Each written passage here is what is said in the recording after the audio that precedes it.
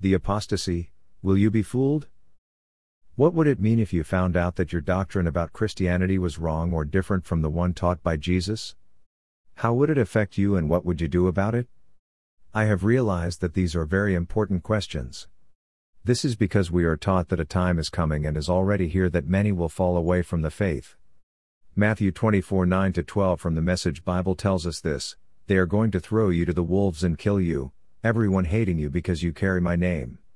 And then, going from bad to worse, it will be dog eat dog, everyone at each other's throat, everyone hating each other. In the confusion, lying preachers will come forward and deceive a lot of people. For many others, the overwhelming spread of evil will do them in and nothing will be left of their love but a mound of ashes. In other words, there will be a time when those who declare that they follow the Christian faith will, out of fear of the children of disobedience, be exposed as who and whose they are. This is a clear indication they were not who they said they were, 1 John 2:19. Now, this apostasy is known as the abandonment or renunciation of the Christian belief. This action, which is the turning away from the faith, is what is written in 2 Thessalonians 2:3, "Let no man deceive you by any means, for that day shall not come, except there come a falling away first, and that man of sin be revealed, the son of perdition." In Strong Concordance, G 622, perdition is ruin or loss, physical, spiritual or eternal, damnable nation, destruction, death, perdition, perish, pernicious ways, waste. This is the trademark of the children of disobedience, the devil, that get what they want by stealing, killing and destroying. Here the writer tells us that a day is coming when the son of perdition, who is from the line of Cain, will attempt to influence the minds of many not to trust in the Lord. He will be using all types of communication systems to spread the false doctrine of, "You can determine your destiny." Determining your destiny is important to those who feel they have free will. This free will, which is not given to them by God, gives them the right to go about their business with or without God in the picture or serving a limited role in it. This apostasy is identified in Hebrews 6:4-6, "For it is impossible for those who were once enlightened, and have tasted of the heavenly gift, and was made partakers of the Holy Ghost, and have tasted the good word of God, and the powers of the world to come, if they shall fall away, to renew them again unto repentance, seeing they crucify to themselves the Son of God afresh, and put him to an open shame." Looking into this, we find that knowingly denouncing the works of the Lord's Spirit of conversion, is an event that there is no coming back from. The penalty for this action is body and soul damnation. Now, on the other hand, this verse informs us that those who have declared themselves as believers, true believers, cannot fall away. In other words, they cannot be tricked by the vain words of the children of the wicked one. Why is this the case? Well, 1 John 3 tells us who and whose we are. We are told, "Whosoever is born of God doth not commit sin, for his seed remaineth in him, and he cannot sin, because he is born of God." To clarify this sin thing, sin is the one person, Genesis 4:7, that moves one away from the true living God, God in the flesh, Jesus, to another false God, Strong Concordance G 266. You can believe it or not, but God's word is true and cannot be broken, John 10:35-36. Here, the impossibility is the fact that the reclaiming of the heavenly gift of the Holy Spirit. To continue, we understand that the falling away is a signal for events to come. First, the wholesale spread of wickedness, and finally the manifestation of the son of perdition. Daniel in verse 9:27 talks about this as being the abomination of desolation. Matthew 24:15 confirms this when Jesus tells the people, "When ye, therefore, shall see the abomination of desolation, spoken of by Daniel the prophet, standing in the holy place, whoso readeth, let him understand." This is a plague of abomination that will spread and touch many. The Great War, good versus evil. What we are talking about is the apostasy that was caused by a plague that has been on humanity since the curse was placed on the serpent's seed. The plague that was placed on Cain in Genesis 4 and manifested in Genesis 6 when the daughters of men seduced, some of, the sons of Adam. This apostasy caused them to sin, Strong Concordance H 2398, to miss the goal or path of right and duty, to incur guilt, incur a penalty by sin, forfeit. It is my perspective that these sons of Adam only became who they were, infiltrators of righteousness. Jude 4 states, For there are certain men crept in unawares, who were before of old ordained to this condemnation, ungodly men, turning the grace of our God into lasciviousness, and denying the only Lord God, and our Lord Jesus Christ. An important note here is that lasciviousness in the Strong Concordance, G766, means unbridled lust, excess, licentiousness, lasciviousness, wantonness, outrageousness, shamelessness, insolence. Could these certain men of old be the ones from Genesis 6, the ones that produced children that were known as men of old, men of renown? The great wicked influencers of the past. God declared war between the woman and the serpent, a war that will be continuous until God's plan is fulfilled. His plan that was initiated and activated with Adam, re-established at the birth of Jesus and will conclude at the arrival of the New Jerusalem. Now this war between good and evil that was prophesied about by God in the garden, has survived until today. The children of darkness warring against the children of light. In perspective, the conflict between the seed of the serpent and the seed of the woman. Was this the thing the Apostle Paul was talking about in Ephesians 5:8? For ye were sometimes darkness, unrighteousness, but now, ye are the light, righteousness, of the Lord, walk as children of light, for the fruit of the Spirit is in all goodness and righteousness and truth, proving what is acceptable unto the Lord? And have no fellowship with the unfruitful works of darkness, but rather reprove them. If I can digress, the Strong Concordance defines darkness H2821, the dark, hence, literally, darkness, figuratively, misery, destruction, death, ignorance, sorrow, wickedness, night, obscurity. In relationship to Genesis 1, where darkness covered the deep, Strong Concordance H2822 indicates darkness as obscurity and is in a secret place. The meaning of obscurity is the state of being unknown, inconspicuous, or unimportant. This is because she is in a secret place of God. In Zechariah 5:5-11 we learn this. The messenger angel appeared and said, "Look up. Tell me what you see." I said, "What in the world is that?" He said, "This is a bushel basket on a journey. It holds the sin of everyone, everywhere." Then the lid made of lead was removed from the basket, and a woman was sitting in it. He said, "This is Miss Wicked." He pushed her back down into the basket and clamped the lead lid over her. Then I looked up and to my surprise saw two women flying on outstretched wings. They airlifted the bushel basket into the sky. I said to the messenger angel, "Where are they taking the bushel basket?" He said, "East to the land of Shinar. They will build a garage to house it. When it's finished, the basket will be stored there." Now in Ephesians 2, the word reprove is given to us as to how to deal with the children of the wicked one. Strong Concordance, G1615, reprove is to convict, refute, confute. Generally with a suggestion of shame of the person convicted, by conviction to bring to the light, to expose. By word, to reprehend severely, chide, admonish, reprove, to call to account, show one his fault, demand an explanation. By deed, to chasten, to punish. Also, there is an interesting thing concerning the storing of the bushel basket in Zechariah 5. It is stored in the east of the land of Shinar. Shinar is the same place the Tower of Babel was, Genesis 11. Continuing, Paul tells us who we are and whose we are and how to deal with those that are of the darkness. On this subject, is Paul right or wrong? Are we being, and have been, taught something that may be wrong? Galatians 1:6-7. Now, this brings us to the crust of this narrative. The writer of 2/3 of the New Testament Bible. None other than the Apostle Paul. Paul has become known as one of the most controversial apologists since Jesus. His continuous fights with the traditional Jews over the differences between Judaism and the way of Christ got very violent at times. I mentioned that Paul is an apologist.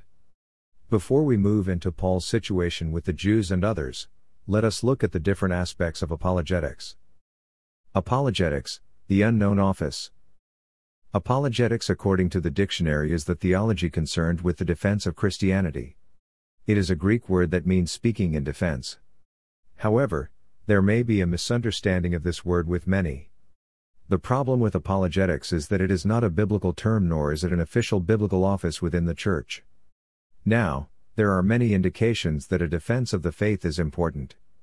In Jude 1:3 he states, Beloved, when I gave all diligence to write unto you of the common salvation, it was needful for me to write unto you, and exhort you that ye should earnestly contend for the faith which was once delivered unto the saints. Are you aware of the faith that was once delivered to the saints? Being that Jude was talking to them about certain men who had crept in unawares, could he have been talking about the hypocritical nature of the scribes, priests and Pharisees, the children of the devil? John 8. Anyway, in 1 Peter 3:14-16 we are told, Ye suffer for righteousness' sake, happy are ye, and be not afraid of their terror, neither be troubled, but sanctify the Lord God in your hearts, and be ready always to answer every man that asketh you a reason of the hope that is in you with meekness and fear. Having a good conscience, that, whereas they speak evil of you, as of evildoers, they may be ashamed that falsely accuse your good conversation in Christ. Apologetics is many times confused with an apology, which means to regret, have remorse, or feel sorrowful, for an action. But, the use of this word within the Christian community is to have an answer to those who have a question concerning your faith in Christ. For many Christians, it is a verbal defense of Jesus to those who are unbelievers, antichrists. However, apologetics is also directed toward those within the church. This is important because we are held accountable for the action of those we let into the sanctuary. Paul tells us in 1 Corinthians 5 about who judges what. He states in verses 12 and 13, For what have I to do to judge them also that are without? Do not ye judge them that are within? But for them that are without God judgeth. Therefore put away from among yourselves that wicked person. The primary duty of an apologist is to clear the minds of those within the church about their relationship with God and their responsibility of impacting their communities. The responsibility of impacting the community is ensuring we are a positive influence on every aspect of society. Jesus tells us this in John 9:34-35, A new commandment I give unto you, that ye love one another, as I have loved you, that ye also love one another. By this shall all men know that ye are my disciples if ye have love one to another. Loving one to another is talking about those who are in the family of God, not those who are in the family of the devil. The writer indicates here that all positive love toward those in the family of God will draw those who are as unto him. Worldview, worldly or godly, which one is yours? Apologetics is centered around two basic worldviews. A worldview is the fundamental cognitive orientation of an individual or society encompassing the whole of the individual's or society's knowledge and point of view. A worldview can include natural philosophy, fundamental, existential, and normative postulates, or themes, values, emotions, and ethics. It is understood that there is a philosophical worldview that is secular, worldly, and a biblical worldview that is theologically based, godly. The philosophical worldview focuses on the principles of being, knowledge, or conduct of man, while the biblical worldview focuses on the attributes and relations of God as relative to the universe. The dictionary also defines a worldview as the beliefs, values, and behaviors of a culture that stems directly from its culture. A person's worldview is their overall perspective from which he or she views and interprets the world. It can also include the beliefs about life and the universe held by a group. The bottom line is that a worldview is an individual's point of view concerning how they see the various aspects of the functioning of society and how they fit into it. This aspect can be classified as good or evil. We find within a worldview there are two aspects. One that is based on philosophy and the other on theology. The science of philosophy is the science of the study of the knowledge of man and how it relates to our relationship one to another. Philosophy is the study of man and his relationship to man. Theology, on the other hand, is the study of God's relationship to his creation, primarily man. The philosophical secular worldview is identified as secularism. To have a secularist view means the separation of religion from political, economic, social and cultural aspects of life. Religion is treated as a purely personal matter.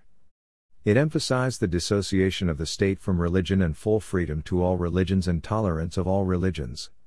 As we can see, a secular worldview is void of any religious belief.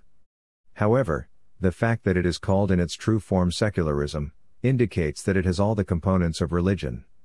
This type of world is populated by the children of disobedience. They operate under the attributes of the works of the flesh.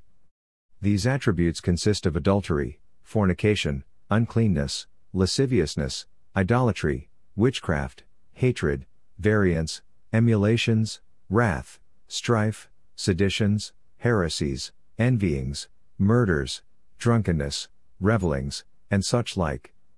The concept of this worldview is to get whatever you can by any means necessary. Because of the current nature of secularism, there has been a shift in the rules that govern it. Now, secularism is at war with religion, primarily Christianity, on a very aggressive level. This is true with the introduction of intersectionality and critical theory into this view. It must be noted here that these two theories operate in the area of science known as psychology, which is knowing how to influence the mind. An example of a philosophical secular worldview is that of atheism, which is a belief that God does not exist, which explains the creation of the universe as random unorchestrated acts of life over a very long time. The infiltration, WHO are the good guys and the bad guys?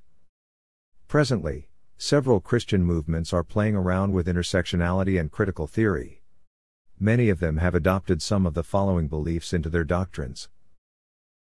The gospel of permissive grace. The gospel of social justice. The gospel of New Age spirituality. Many other beliefs have crept into mainstream Christian doctrines that can be considered false gospels. I understand that a closer look at these gospels is important. Therefore, let us start with the gospel of permissive grace. Grace has been defined by many as being an unmerited favor from God. We are taught that it is given to those by God who does not deserve it. Our understanding of grace comes from Ephesians 2:8, which states, "For by grace are ye saved through faith, and that not of yourselves, it is the gift of God." Many in the church use the phrase, "The grace and love of God are unconditional and they are freely given to each of us." Now the main question here is grace conditional or unconditional, and is it unmerited or not? The word permissive from the dictionary means to habitually or characteristically accept or be tolerant of something, as social behavior or linguistic usage, that others might disapprove or forbid. Now, grace, Strong Concordance G5485 is of the merciful kindness by which God, exerting His holy influence upon souls, turns them to Christ, keeps, strengthens, increases them in Christian faith, knowledge, affection, and kindles them to the exercise of the Christian virtues. To me, within the concept of permissive grace, God, because of His characteristics of being loving and righteous, must accept or be tolerant to our behavior, thus bestowing His grace on us regardless of that behavior. In other words, God is a social justice warrior. This concept is completely different from what the Strong Concordance, G5485, indicates. Permissive grace is the main doctrine of the Progressive Church movement. Permissive grace within the Progressive Church centers on the free will of man doctrine. Under the understanding of free will, God allows us to do as we will. This concept is centered on the assumption that God will not force us to obey Him. Therefore, we as humans can overrule God's instructions with no repercussions. Again in G5485, we are told that God exerts His holy influence upon souls. Another aspect of this permissive grace is that God will accept you without there being a behavioral change. He will do this because He is loving and will that none perish. For this belief to be true, you must dismiss God's other characteristics. We would need to forget that He has a set of guidelines that cannot be broken concerning His relationship to His elect. Within the belief of permissive grace, God loves you unconditionally and God loves you just as you are. Unconditional love is interpreted as God's unconditional acceptance of one's lifestyle. Understanding that the word permissive indicates that God needs our permission to do this or that in our lives. Let us understand that God does not ask nor need our permission to do anything because He is sovereign, the King. Also, we would need to deny He is omniscient, having all knowledge and awareness. Psalm 139, 6-12 says this, "Such knowledge is too wonderful for me, it is high, I cannot attain unto it. Whither shall I go from Thy Spirit? Or whither shall I flee from Thy presence? If I ascend into heaven, Thou art there, if I make my bed in hell, behold, Thou art there. If I take the wings of the morning and dwell in the uttermost parts of the sea, even there shall Thy hand lead me, and Thy right hand shall hold me.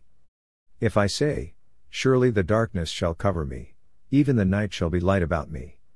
Yea, the darkness hideth not from Thee, but the night shineth as the day, the darkness and the light are both alike to Thee. Finally, we must refuse his omnipresence. This is the fact that he is everywhere at the same time orchestrating everything. No one can hide from him, not 1 second of the day. Therefore, because of these three attributes of God, there is nothing but his perfect grace.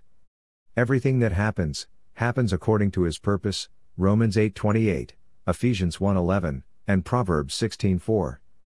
Those who believe in the gospel of permissive grace are those who knowingly or unknowingly oppose the gospel of Jesus Christ, which is repent, take a true look at, for the kingdom of heaven is at hand, available only to those that are chosen. The gospel of social justice. Social justice is a political term that is a key to secularism and has no place in Christianity. It is the view that everyone deserves equal economic, political, and social rights and opportunities by any means necessary.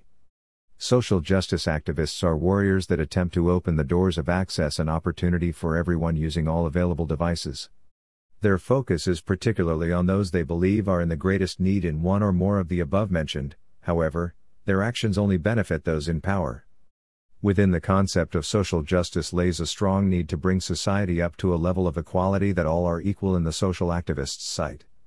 It is based on its components that are virtually impossible to obtain. Social justice is an arm of intersectionality which pits the oppressed against the oppressor. Therefore, social justice cannot be obtained unless there is an elimination of one of its intersectionality elements of being oppressed or an oppressor. It has been observed that many religious leaders use the scriptures to promote this idea of social justice. The primary scripture used is Acts 2:42-45, which states, "And they continued steadfastly in the apostles' doctrine and fellowship, and in breaking of bread, and in prayers. And fear came upon every soul. And many wonders and signs were done by the apostles. And all that believed were together, and had all things common, and sold their possessions and goods, and parted them to all men, as every man had need." As biblical influencers, they use the Word of God to meet an agenda. Here the agenda is to do social work so all people can be equal in needs. Under the teachings of social justice, many individuals lose their understanding of being responsible toward themselves. This causes a lack of responsibility by many who follow this belief system, which leads them to respond to situations not responsibly but recklessly. The gospel of New Age spirituality. The New Age movement is considered by many of its members as a silver bullet against racism, poverty, sickness, hunger, and war.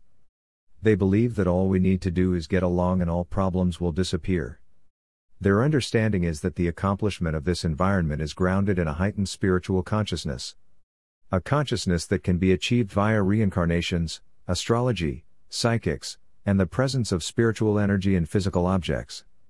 They tend to be worshippers of the creature, rather than the Creator, Romans 1.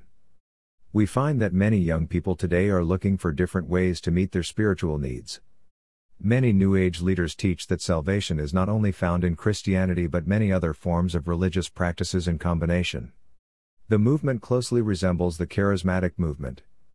These are but only three movements that have or are attempting to penetrate the mainstream Christian denominations. The key word in the gospel of the New Age spirituality is spirituality. This indicates that they have been contacting familiar spirits that are guiding them to all knowledge. This is true in many cults and sects such as witches that use spells and objects to contact spiritual beings. Also, Joseph Smith's contact with the angel Moroni, who gave him the golden plates of knowledge. The Holy Bible in the Old and New Testaments tells us to beware of such visitations. How does God view the world? The theological worldview is based on the precepts of Jewish and Christian beliefs. Being the primary theme of the Holy Bible, the theological worldview focus on the God of the Old Testament, Jehovah, the self-existing one, and the God of the New Testament, Jesus, the final true living God, Emmanuel, the King of Kings, and the Lord of Lords. It must be noted that you cannot separate Jehovah from Jesus or Jesus from Jehovah. Strong Concordance G2962, indicate that they both hold the title Lord. An in-depth understanding of Christianity is the belief that Jesus Christ is the only begotten Son of God who came to earth to save his people from their sin, Matthew 1:21. The sin that they were committing was based on unbelief and turning away from the God of Abraham, Isaac, and Jacob, who they knew as Jehovah. If we look at the sins of Jesus' people, we find that their major sin was following ungodly leaders, primarily the Pharisees, scribes, and the priest, that were leading them away from God's righteousness. Malachi 1 and 2. This sin of leaving God's righteousness is a result of Cain's actions in Genesis 4. Understanding that his action put a curse on his offsprings of having no God, and separating them from the offsprings of Seth, that called upon the name of the Lord. The belief is that God sent his Son over 4,000 years later, after Adam and Eve left the garden, to correct the sin problem by sacrificing himself to destroy the works of the devil, flesh. This was the judgment pronounced on the serpent in the garden after he deceived, influenced, the woman to look into the tree of the knowledge of good and evil, which caused her to eat from the tree. Destroying the works of the devil, freed the children of God from the bondage of unbelief about God and what he had in store for them, which was entering the kingdom of heaven. We know that the works of the devil are those of the flesh. Before we continue, let us look at this confrontation between Jesus and the Pharisees in Matthew 15 1-11, MSG. After that, Pharisees and religion scholars came to Jesus from Jerusalem, criticizing, "Why do your disciples play fast and loose with the rules?" But Jesus put it right back on them. Why do you use your rules to play fast and loose with God's commands? God clearly says, respect your father and mother, and anyone denouncing father or mother should be killed. But you weasel around that by saying, whoever wants to, can say to father and mother, what I owe to you I've given to God. That can hardly be called respecting a parent. You cancel God's command by your rules. Frauds. Isaiah's prophecy of you hit the bullseye. These people make a big show of saying the right thing, but their heart isn't in it. They act like they're worshiping me, but they don't mean it. They just use me as a cover for teaching whatever suits their fancy. He then called the crowd together and said, listen and take this to heart. It's not what you swallow that pollutes your life, but what you vomit up. This confrontation shows how Jesus defended the faith and destroyed the works of the devil, which set those who heard him from the bondage of violating God's command by listening to false teachers. Let us continue. The common doctrine of this worldview is the nature, person, and deeds of Jesus and his relationship to the Father as the Son, Emmanuel, and humanity as the Christ, King. All of which is explained in the inerrant Word of God, the Bible. Therefore, to summarize Christianity, there are six basic essential beliefs. The Bible is God's Word without error. Jesus was born to destroy the works of the devil and fulfilled it at the cross. God is 3 in 1, multiplex 1 by 1 by 1 equals 1. Jesus is fully God in the flesh and the one and only true God. We are saved by believing in the kingship of Christ, which we receive by his faith. There's life with Christ now in the kingdom of heaven. There are many other doctrines within our Christian understanding.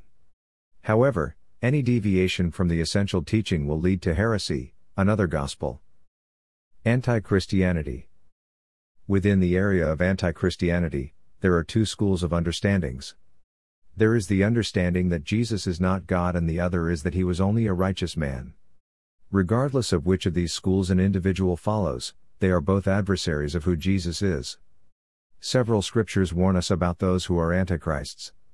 One of the best warnings comes from 1 John 2:22, where we are told, "Who is a liar but he that denieth that Jesus is the Christ, the visible image of God? He is Antichrist, that denieth the Father and the Son." The key phrase here is, Jesus is the Christ. The important thing here is the word Christ. We must understand that the word Christ is not a name but a title.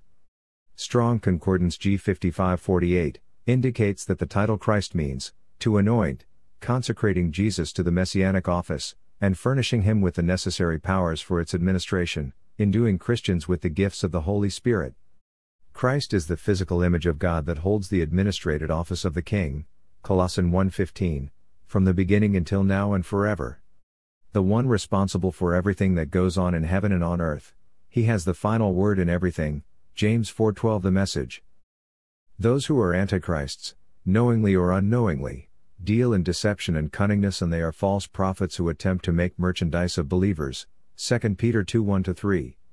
The merchandise they are selling is unbelief that comes from unrighteousness, which leads to sin and death, separation from God, Genesis 4:16. Antichrist doctrine hinges on the opposite of Christianity. There is an additional modern book that can be used in conjunction with the Bible. Jesus didn't resurrect. There is only one God with no Son equal to him. Jesus is not God, or he is a lesser God. Man can be saved by good works. Life after death does not exist. Apologetics, Christianity versus Christianity. Within the doctrine of Christianity, the central figure is Jesus. His nature, deeds, and actions are essential to what we believe about him. Just missing one aspect of him will lead you down a path of no return. The path is called being a reprobate. This understanding brings us to the question of who is Jesus? This question is the glue that holds everything together. Currently, in Christianity, there are many views as to who Jesus is and what he represents. For what it is worth, if you read my book as the gospel you are being taught, the true gospel of Jesus Christ, you can get my perspective on this question. Now let us understand, the scriptures tell us that the wheat and tare must grow up together until the harvest. We know that the wheat knows Jesus is God in the flesh and that he knows them because they hear his voice. He is not a god, nor the brother of Satan, but he is God Almighty, Jehovah our King.